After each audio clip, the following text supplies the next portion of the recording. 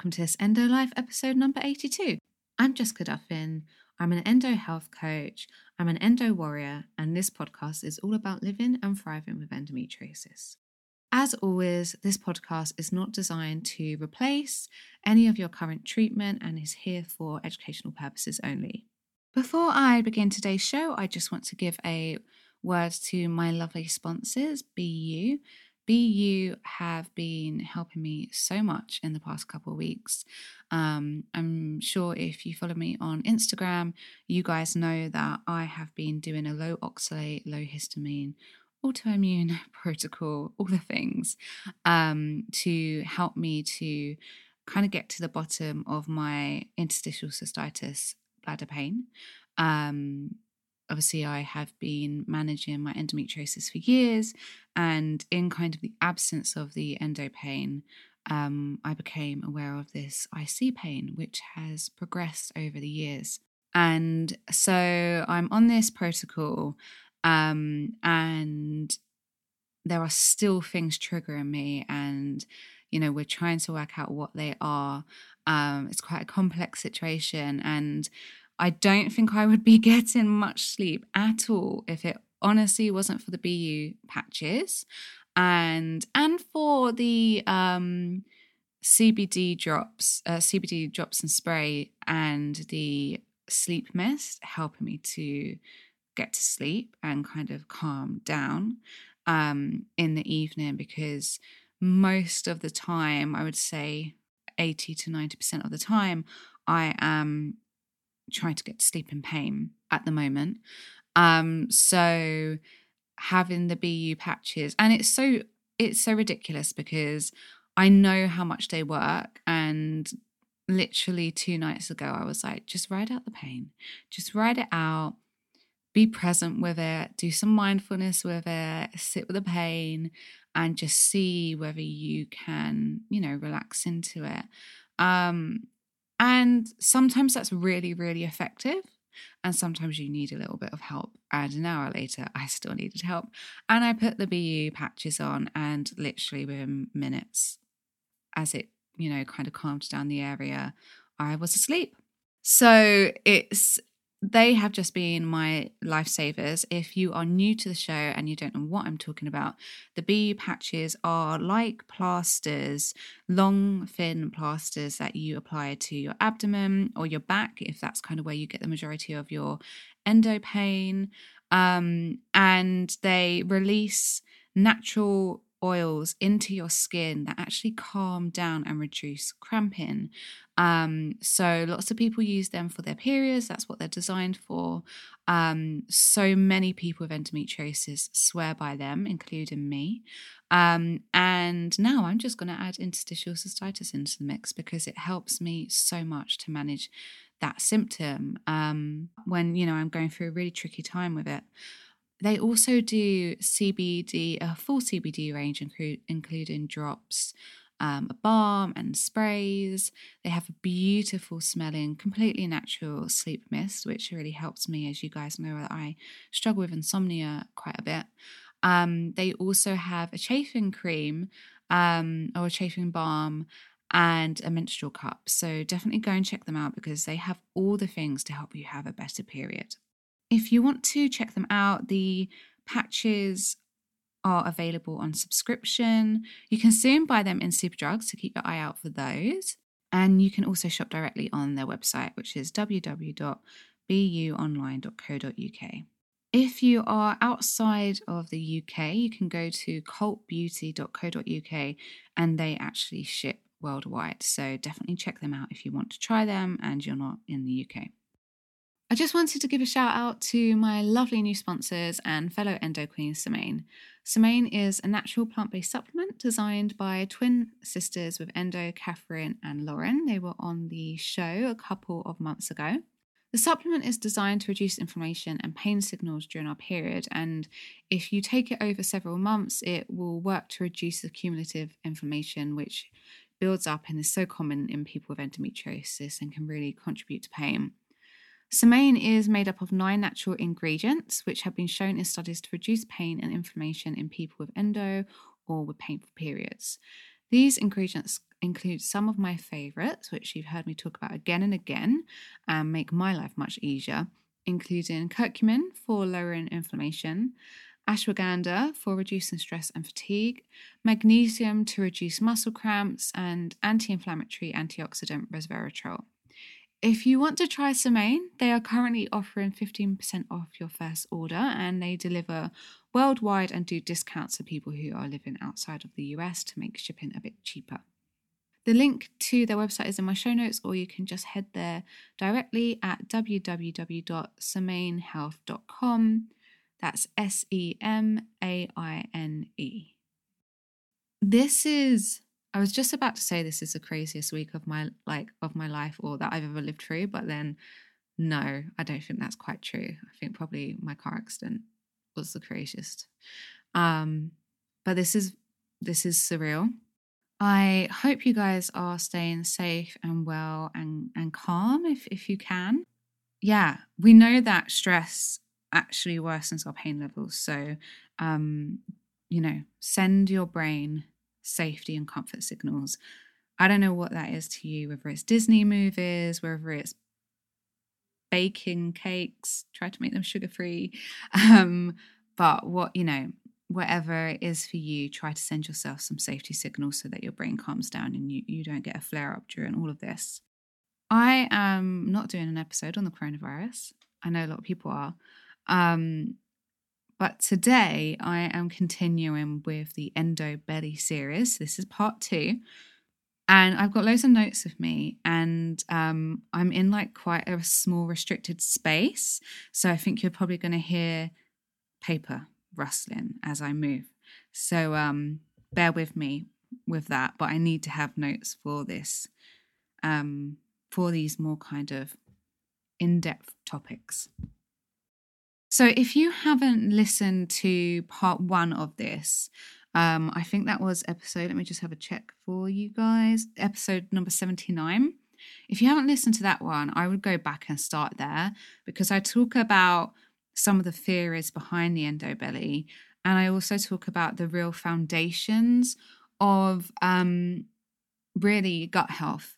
And that's not even necessarily to do with the gut directly. It's more about how you're eating, where you're eating, when you're eating, how you're feeling when you're eating. So without us putting those things in place, we can be taking all the probiotics in the world, but our digestion's not going to be good. So go back and listen to episode 79, part 1, if you haven't listened to that.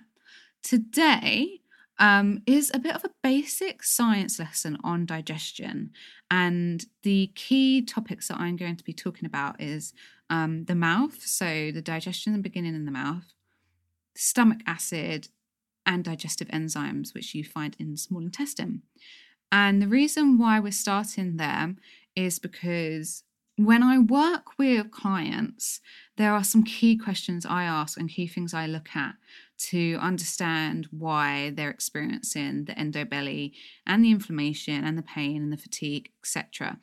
And I really start with the digestion. It's 70 to 80% of the immune system is in and around the gut. A large amount of our inflammation is caused and produced around the gut. And so a lot of the changes that we make will begin there. If they're happy to do it, it's always up to them what we do first and what we do in general. Some of this is going to overlap a little with what I did last week, but we're diving in now more into the mechanics of digestion, where last week it was sort of how your environment affected the mechanics of your digestion. A couple of you, well, not a couple of you, a lot of you have, contacted me from time to time talking about feeling overwhelmed by where to start. And when it comes to managing endometriosis, what I have instinctively done with my own health in the past, and now what I have been trained to do, is really starting with lowering inflammation and supporting the gut. And you can kind of do those side by side, or you could do them one by one. But the gut really is one of the key places that we want to begin. And I hope that this series gives you some of the tools in order to do that. So, you go back to episode 79 and you begin there, and then you work your way through to episode, what's today, 82, and so on. Okay, so let's begin, and let's start with the mouth. So when we see food, smell food, maybe when we're preparing food, this begins the process of preparing for digestion. So we see it, we smell it, and our senses basically send signals to our brain, and our brain sends signals to our digestive system to say, it's time to get ready to eat. So digestive enzymes and juices are released with the saliva to begin breaking down the food. And this is why it's so important to chew, guys, because your stomach has no teeth, as my tutor Jessica Drummond loves to say. If we are like gulping down like a piece of burger, that burger is going to be sitting in our stomach. And by not chewing enough, you're making it harder for your gut to break down and use your food for nutrients. And that's going to result in things like IBS issues, because the stomach's not designed to handle unchewed food. That is just not what it's designed for. That's the mouth's job. That's why there are teeth. So it's going to be creating IBS issues and malabsorption. So, we're not going to be absorbing the food properly, which could result in nutrient deficiencies. Also, I mentioned last week, if you're rushing your food, it's going to slow down or even pause your digestion, because it's not the optimum environment, or what's the word I'm looking for here? Like, you're not in a state of being that's optimum for digestion. When we're rushing, we generally tend to feel stressed, even if we're not rushing for something that's stressful, right? Even if we just tend to eat quick, like that action to our body is perceived as stress. So that will slow down or pause the digestion. And if you want to understand a bit more about that and why, definitely go back to episode 79. And rushing, gulping, and not chewing can also mean that you're swallowing air, which will create gas, bloating, and that will obviously create digestive disruption. Because if you think about, you've got these pockets of air in between food particles, things are just not going to flow properly.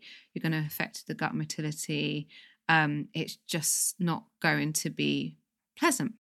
Research-wise, it's been found that we should be chewing hard food up to 40 times per bite. So in this experiment, it was with almonds. That's kind of what we're basing hard food on, which it does seem like a lot, but here's why. Research showed that smaller particles, so food that had been chewed well, were absorbed into the system at a faster pace when chewed 40 times. And when chewed less, the body eliminated larger particles. So the body couldn't do its job. It couldn't absorb the nutrients. Those particles just stayed, those kind of chunks of almond stayed as chunks of almond, and they exited the body. So we're missing out when we're not chewing our food properly. We genuinely, can't speak, are missing out on nutrients. So it goes back to, the stomach doesn't have any teeth. It really isn't going to be able to break down that food if we don't chew it. So 40 chews per bite. Yes, it does seem like a lot. My general rule is to chew food until it's a liquid, or it's like kind of mush, and I was trying to think about a better way to say it other than mush. I wasn't going to grace you out, but I failed. Or until it's so broken down that you instinctively swallow. Remember, something like a cauliflower mash won't need as much chewing as Brazil nuts, for example. And in fact, actually, tip here, if you're struggling with your digestion, you've got very sensitive digestion, or maybe you're post-surgery and everything's feeling a bit delicate, go for foods that have been partially broken down, like sweet potato mash, like cauliflower mash, like soup, like smoothies, go for something that's going to be more gentle on your stomach, because you're going to be able to absorb the nutrients more easily. Okay, so that's the mouth. The digestion begins in the mouth with the digestive juices and the enzymes in the mouth, and you're chewing the food so that you can properly begin to absorb the nutrients later on. Okay, so let's move on to stomach acid. So obviously the stomach acid is in your stomach, and that's where your food is going to arrive once you've swallowed. Your stomach acid is so essential, guys. It breaks down your food so that digestive enzymes can begin doing their work and absorbing nutrients later on. Having enough stomach acid is really important for breaking down protein and beginning the process of absorbing B12. It's important for all foods that we are taking into our bodies, but stomach acid plays quite a particular role with breaking down proteins and helping us to absorb B12. Now, without proteins, we won't have enough amino acids. So that's what proteins get broken down into. And they're the building blocks to repair. So they're really obviously very helpful when we're recovering from surgery, or we're just, we're battling endometriosis and we want our body to be strong and healthy. And they also keep our neurotransmitters healthy. We need amino acids to create robust neurotransmitters. And neurotransmitters are things like endorphins and serotonin and dopamine. And they are our body's natural pain relievers and also help us to feel better mood-wise. They have lots of roles. But in the context of this episode, and really what's like very relevant for people like us, we want to ensure that we've got enough neurotransmitters to help us manage pain, because the less we have, the more we're going to feel pain. And we also tend to suffer from things like anxiety and depression. So having healthy levels of neurotransmitters can help us to have better, healthier moods. And then B12, low B12 or B12 deficiency, I think you guys have probably heard me talk about this quite a few times before, is also very serious. It causes depression, fatigue, brain fog, cognitive decline, dizziness. And if it's left, it can cause permanent problems. And in fact, when I first went vegan, I didn't know anything about B12. This is, I don't know how many years ago now, 6-7 years. And my brain fog was so bad. I started getting completely numb hands and legs. So that's a symptom of B12 deficiency. Severe fatigue, dizziness. And then I did some research and discovered about B12 and B12 deficiency and started taking B12, and the change was almost instant. It was crazy.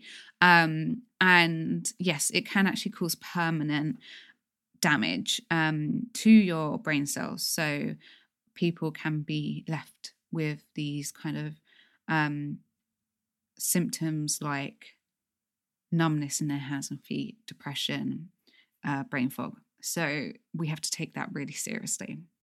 Low stomach acid can also cause GI distress, so IBS issues, because the food's not getting broken down properly. Can also cause nutrient deficiencies, again, because it's harder for us to get the nutrients from the food. And even food reactions, because we're having these larger particles enter into our small intestine and large intestine, and it's aggravating our GI tract. And we're just causing issues like leaky gut. We're causing a host of IBS issues, so we end up getting these food reactions.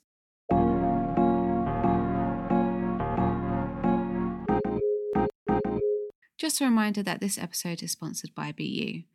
These natural patches last for 12 hours, so they bring prolonged relief and can begin working on relaxing your muscles before the pain kicks in, so you're prepared even if your period comes during the middle of the day.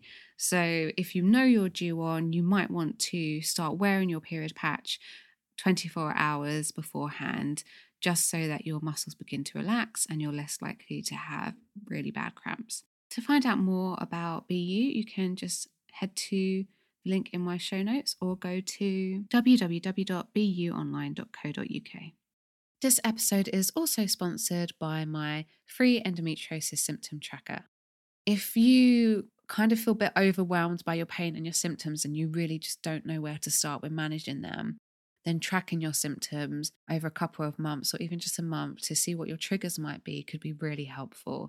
I've put together a free download that helps you track your pain, your mood, your brain fog, your bloating, where you are in your cycle, your eating habits, your stress levels, so many different things in a really simple and effective way. If you'd like to try it out, obviously it's free. Just head to the show notes, follow the link, and you can get your own copy.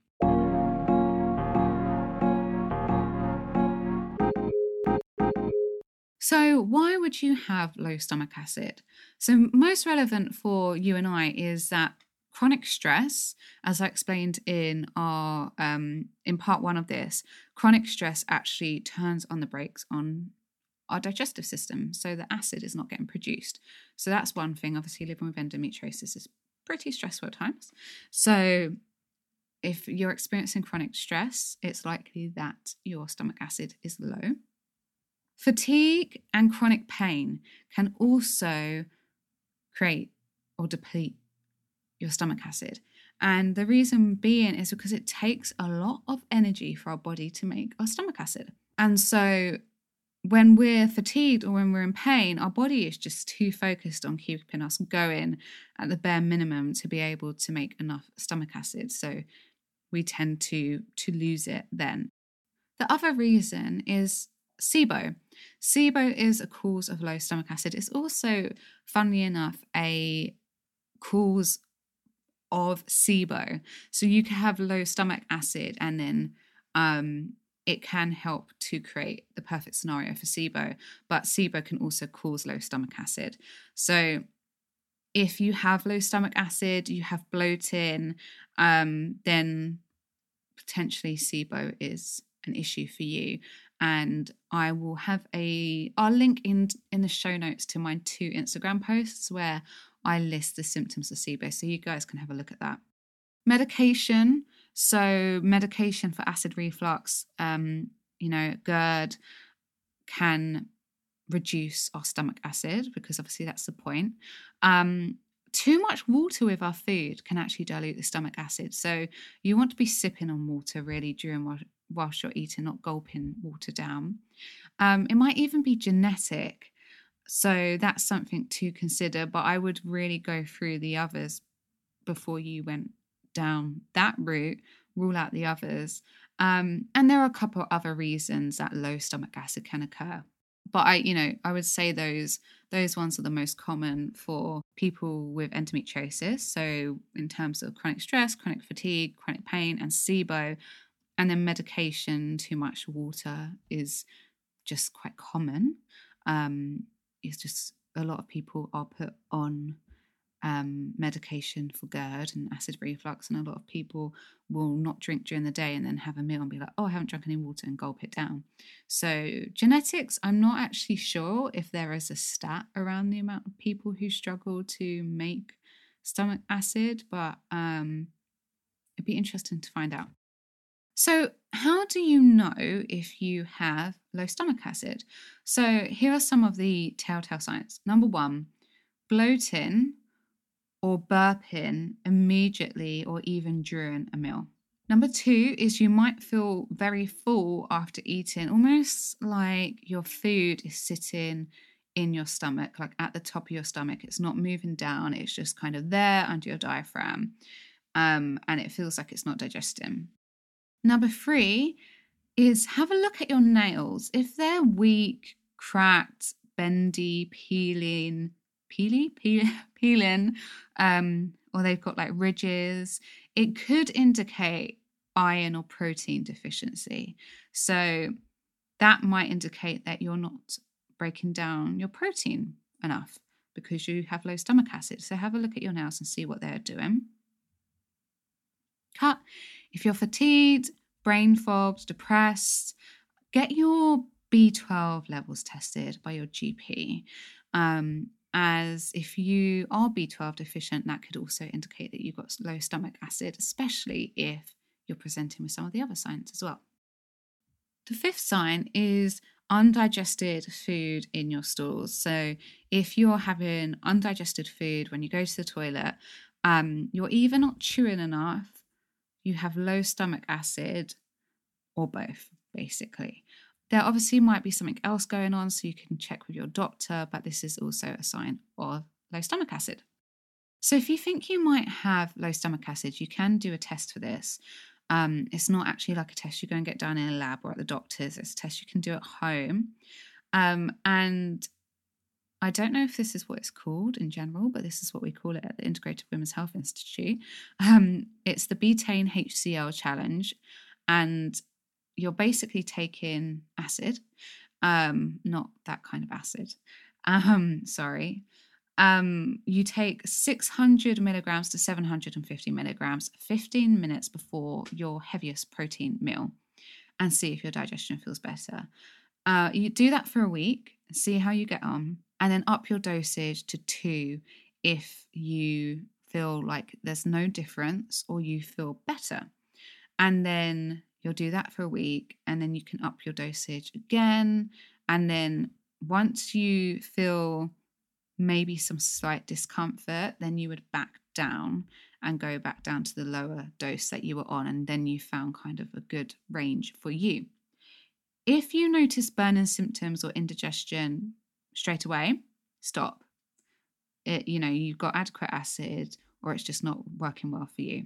Don't use this method with a history of ulcers or inflammatory bowel disease. And I would always do this with a practitioner, a coach, a doctor, a nutritionist, a dietitian, or you can use Jessica Drummond's book because she actually has the instructions in there, and they're exactly the same as the instructions that I use when I work with my clients, because obviously I was trained by her. So her book, Outsmart Endometriosis, has the instructions of how to do that. So I'll put a link in the bio link in the show notes to her book for you guys to use if you'd like. You can also use, if it turns out that that's too strong for you, you could stimulate your own production of stomach acid, because betaine HCl is basically replacing your stomach acid, and that works well if you're really depleted. So if you're so fatigued, so stressed that your body can't even fathom making its own stomach acid, then betaine HCl is a good option. If you do have the energy, then you can stimulate the production. So you can do that with apple cider vinegar, raw apple cider vinegar. You can put 1 tablespoon of apple cider vinegar in 8 tablespoons of water and drink that before each meal. You can try digestive bitters. You can get them in health food shops quite easily. I haven't been trained in this, but I worked with a nutritionist a couple of years ago who told me to eat rocket before every meal, because again it's bitter, so it works in the same way. And then of course stress management. So if you can start adding in some of those mindfulness practices that I talked about in episode 79, or you can just at least start to try and reduce your stress in general, then you could be helping your body to get the energy back to create stomach acid. So those are a couple of things that you can do to start supporting your body to make more stomach acid, or replace it with betaine HCl. But as I said, I would always do that under the care of a practitioner. Okay, and now we're moving on to something that I weirdly find really fascinating. So digestive enzymes, and they're found in the mouth. They are also found in smaller quantities in the stomach, but they're mainly found in the small intestine. So the small intestine is where most of our nutrient absorption happens. Digestive enzymes are what we need to absorb nutrients. They break down foods into absorbable nutrients. So, for example, carbohydrates to sugar. And some of them are made by the pancreas. Others are present in the small intestine and stomach already. They're already lining the small intestine, but often they're released by the pancreas during digestion. And what's really important for us to keep in mind here is that the small intestine, as I mentioned, is where most of our nutrient absorption happens. And we need the digestive enzymes for that to occur. And that's why something like SIBO is so damaging, because that small intestinal bacterial overgrowth, and that bacteria can really do some damage to our digestive enzymes. Their enzymes actually eat our enzymes. So it's fascinating. I'll do a whole episode on SIBO. So in terms of digestive enzymes and low digestive enzymes and what causes it, again, stress. Stress is going to do exactly the same thing as it does with low stomach acid. It's going to be switching off the digestion, and so we're not making enough digestive enzymes. Again, fatigue and pain is going to do the same thing. So we're just not going to have the energy to make enough digestive enzymes, or because maybe we're in pain, that's stressing us out. So the digestion gets turned off. Another cause is SIBO. So as I mentioned a minute ago, SIBO really damages, it does so much damage, but it damages the gut lining, and the bacteria also damage our digestive enzymes by basically their digestive enzymes. The bacteria excrete their own digestive enzymes to break down our digestive enzymes, because our digestive enzymes are made out of protein and carbohydrates, and they kind of cleave them apart. They break them apart to eat the carbohydrates, because SIBO loves carbohydrates. And another reason why this is such a problem for us is that when we don't have the digestive enzymes to break down our food, we're leaving lots of undigested food in our small intestine, and it's a playground for the bacteria because it can eat that food. And so we have lots of fermentation, which creates the bloating. Leaky gut can also cause low digestive enzymes. An irritated gut, food sensitivities can cause low digestive enzymes, especially if you're suffering a lot with diarrhea. In some cases, that's kind of so aggressive, the food is moving through so fast that you're kind of stripping your small intestine of digestive enzymes. And certain infections and diseases can also cause low digestive enzymes. Low digestive enzymes can cause bloating, diarrhea, IBS issues, constipation, nutrient deficiencies, inflammation, fat in your stools, and histamine intolerance. So that's something that I've been struggling with because I've got low digestive enzymes. I don't have the enzymes to break down histamine. So the histamines are building up in my body, and then I'm not being able to break them down properly. So that has been partially, not completely, one of the causes to my bladder pain. So if you think you might have low digestive enzymes, or you're just wondering if you do, you can test for this by adding digestive enzymes. And you can do that quite easily. There's lots of good supplements on the market. I would go for Designs for Health. Seeking Health probably have their own digestive enzymes. Wild Nutrition have their own digestive enzymes. I would say those are the kind of three off the top of my head that I trust the most. But have a look for good quality digestive enzymes. You can add them in as directed on the label and see if you notice any improvements. If you'd rather not try supplements because you just don't want to go down that route, or budget-wise, spices have actually been proven, well, herbs and spices have actually been proven to stimulate the production of digestive enzymes. But again, we sort of want to consider how depleted are you. If you're really, really fatigued, you're in a lot of pain, it might be better for you to take a digestive enzyme, because the chances are your body might be struggling. The chances are that your body could be struggling to make its own digestive enzymes, and it just won't have the energy to make them, even if you are trying to stimulate it with herbs and spices. So some of the herbs and spices that have been proven include fennel, turmeric, ginger. That's really weird. I never say turmeric, I say turmeric. I've been hanging out with a lot of Americans. I think that's the thing. Ginger, onion, garlic, caraway, black pepper, fenugreek.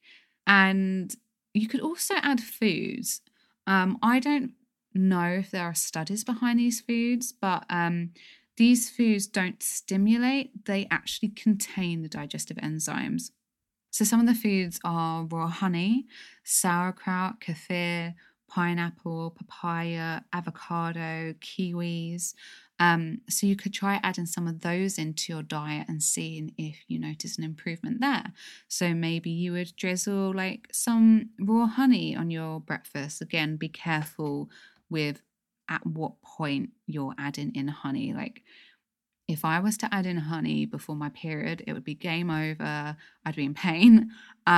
So it would be the same if I added in pineapple or papaya. They're just, the fruit sugars are just too high for me. So just be mindful of what your body responds to and when you can eat certain foods in your cycle. But you could add some yogurt, you could add some kefir, you could add some sauerkraut to dishes and just see if that helps your digestion at all. And like I mentioned with stomach acid, stress management. So trying to add in a deep breath before you eat, making sure that the table looks nice, making sure you're not eating on the go, just doing what you can to calm down your body before you eat, and that will optimize your digestion. So those are the 3 key foundations I look at when someone is presenting with endobelly, inflammation, pain, because it all roots down to the same thing. But at this time in this episode, we're focusing on the endobelly. And there are 3 other questions that you should ask yourself and that I ask my clients kind of at this phase. So when you're going through this, you're thinking about what you're eating. Sorry, you're thinking about how you're eating. You're thinking about whether you're chewing. You're thinking about what's going on with your stomach acid, your digestive enzymes. Ask yourself, are you eating common inflammatories? Are you eating gluten? Are you eating sugar? Are you eating soy? Are you eating eggs? Are you eating dairy? Are you eating caffeine? All of those have been shown to be common irritants and allergens and intolerances for a lot of people. And some of them, like sugar, dairy, and gluten, are known to cause inflammation in the gut. And sugar, for sure, affects our gut microbiome. So if you're eating some of those, you might want to consider trying a month without, or trying a month cutting down on some, or trying a month without one. So maybe you're like, I really don't want to give up soy or eggs or sugar, but I'll cut down on the gluten for now. I have learned that people struggle with the most is gluten and dairy in terms of their gut health, and sugar. So starting with one or all of them and getting support to do it, or just doing it in a way that feels sustainable and safe for you, that's not triggering for you mentally. So maybe you're like, I'm just going to minimize the amount of gluten I have rather than cutting it out. In a way that works for you, basically, could be a way to test whether you're reacting and give your body a chance to heal. Now, you might not notice a huge difference if you are just reducing and you're keeping some of these foods in. Sometimes we need to cut them out fully in order for us to notice a difference. And I would say that if you don't feel like you can, eliminate gluten on your own, or you find it triggering, or you want to get to the bottom of your gut health without making those changes, then I would definitely speak to a professional and get some support to do that. The other question I would ask is, are you eating good quality food? Are you eating foods that have a lot of pesticides, or are you eating organic? Now, I know that organic is expensive, so it's about doing it as much as you can. But Dr. Ruscio, who's a SIBO and gut health specialist, he did a seminar in the SIBO course that I'm studying at the moment. And he was saying, I can't remember the stat, but it was really high. It was remarkable. He was saying that he tests his patients for SIBO, and then in the meantime, whilst they're waiting for the tests, he actually gets them on an organic diet. And so many of them have incredible results, an incredible reduction in their symptoms from going organic. And, you know, we know that pesticides are doing us damage and causing problems, but perhaps there is more going on there with how they affect our gut. The third question I would ask yourself is, are you eating 8 to 10 servings of fruit and vegetables a day for adequate fibre? You know, the NHS say 5, but the reason why they say 5 is because they feel that's more of a realistic number. But the studies show that 8 to 10 servings is what we really should be aiming for. And if you're not having enough fibre, you're not going to be supporting your gut motility. You're not going to be getting things moving down. You're not going to be feeding your gut microbiome. You're just not going to have a healthy gut. So you are going to have, you know, more problems with IBS-like issues. Now, if you find that adding fibre worsens your symptoms, then it could be that there are a few things going on there, SIBO being one of them. And I'm going to address that in this series. And I'm hoping to get Dr. Alison Siebecker on the show. She's my current tutor on my SIBO course, so hopefully I can get her on. And also, I'd love to do an episode on the low FODMAP diet at some point around IBS. So if you find that adding extra fibre is making you worse, go to your doctor and speak about that. Seek the support of a professional. But generally, you know, those of us who aren't having those problems, to be healthy, we need to be having 8 to 10 servings of fruit and vegetables a day. So ask yourself, are you eating common inflammatory foods? Are you eating good quality foods? Are you eating enough fibre in the form of fruit and vegetables? Are you eating in a stressful environment? Are you chewing enough? Are you making enough stomach acid? And are you making enough digestive enzymes? So let's start there and see if you can make some of those changes and see if you notice an improvement. And if it feels overwhelming, you feel like you can't do it on your own, then you can always reach out to me. I'm happy to answer any of your questions. So let me know if this was helpful to you.